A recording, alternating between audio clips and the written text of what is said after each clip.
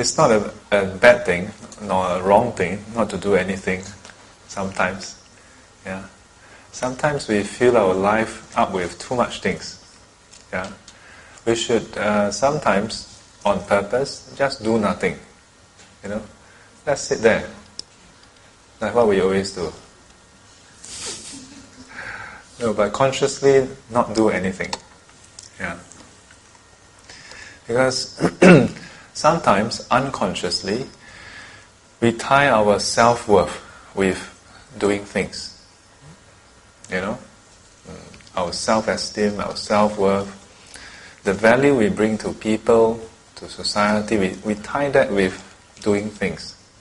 Yeah. And so, if we are suddenly doing lesser, we feel like our self-worth, our value has decreased. Many individuals, when they retire, it happens. People actually just degenerate. They feel they probably feel down. Yeah. But sometimes it's hard to pin it down. Yeah, because it's like if you ask someone who is in that state, like, are you okay? Yeah, I should be okay. I'm not busy anymore. I have no stress from work anymore. By right, should be happy. But don't know leh.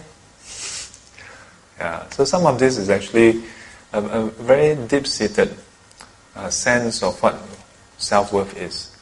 And so when that is suddenly taken away, and even though we in Singapore it's quite structured, 60 plus, then you count down. Yeah. But when it really happens,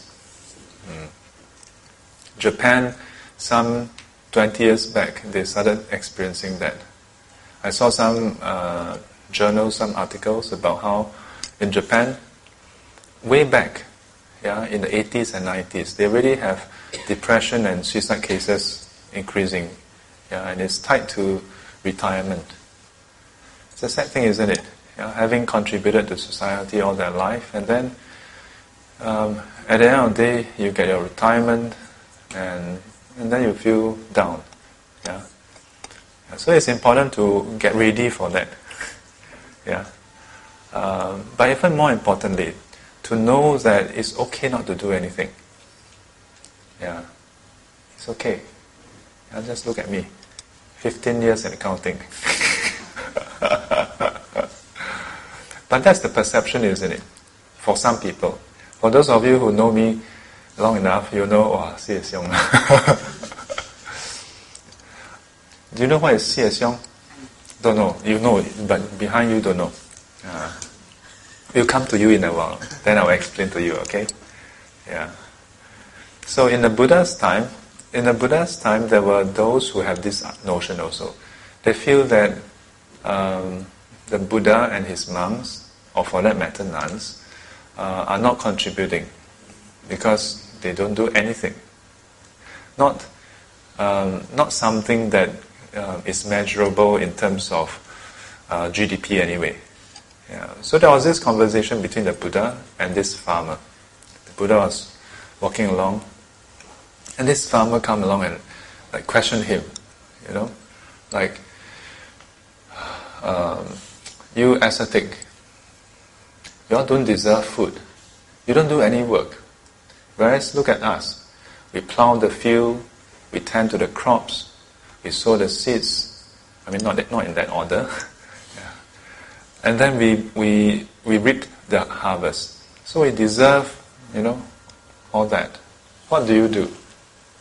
And so the Buddha's reply was most interesting. The Buddha said, we do work also. Our mind is our field. We plow with mindfulness. Yeah? And in this way we reap the benefits. Yeah. So it's not a new notion. It's not a new idea, it's not a Chinese thing or Indian thing. Yeah? In the Buddha's time, there were people who look at cultivators and like, what are you doing? As Buddhists, we may not consciously think in that way. Yeah. Non-Buddhists, some of your friends who are nominal Buddhists, they may feel, they may not consciously say, 师父, but when you tell them you go for retreat, they may say, go for retreat for what? You go there do nothing. Yeah.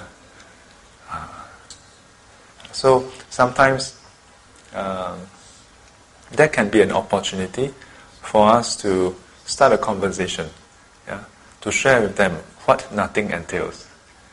And for that matter, what something means, to do something. The notion that, if you do something, then it is of more value. Not always. And for that matter, when we so-called do nothing, we're not really doing nothing, isn't it? I mean, for some of you, maybe you are really doing nothing. But in fact, I'll tell you, even if you sit there, if you can really do nothing, that is of high value. Because not everybody can stop their mind from unhappy thoughts. If you can stop your body, speech and mind totally and do nothing, meaning you stop greed, hatred and delusion. And let's not go so far to say stop greed, hatred and delusion, okay? If you can even stop worrying, because if you're worrying, you're not doing nothing. If you're really doing nothing, it means you're not worrying. If you can stop worrying, wow. Do you know how many people in the world envy you?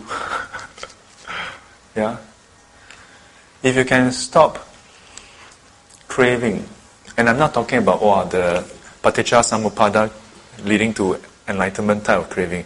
I'm just talking about how people crave for a bigger house, crave for a promotion. If you don't crave in that way, then immediately you are a friend to all your colleagues. Because immediately you are not fighting with them for what they also want. So it's not so easy not to do anything as well.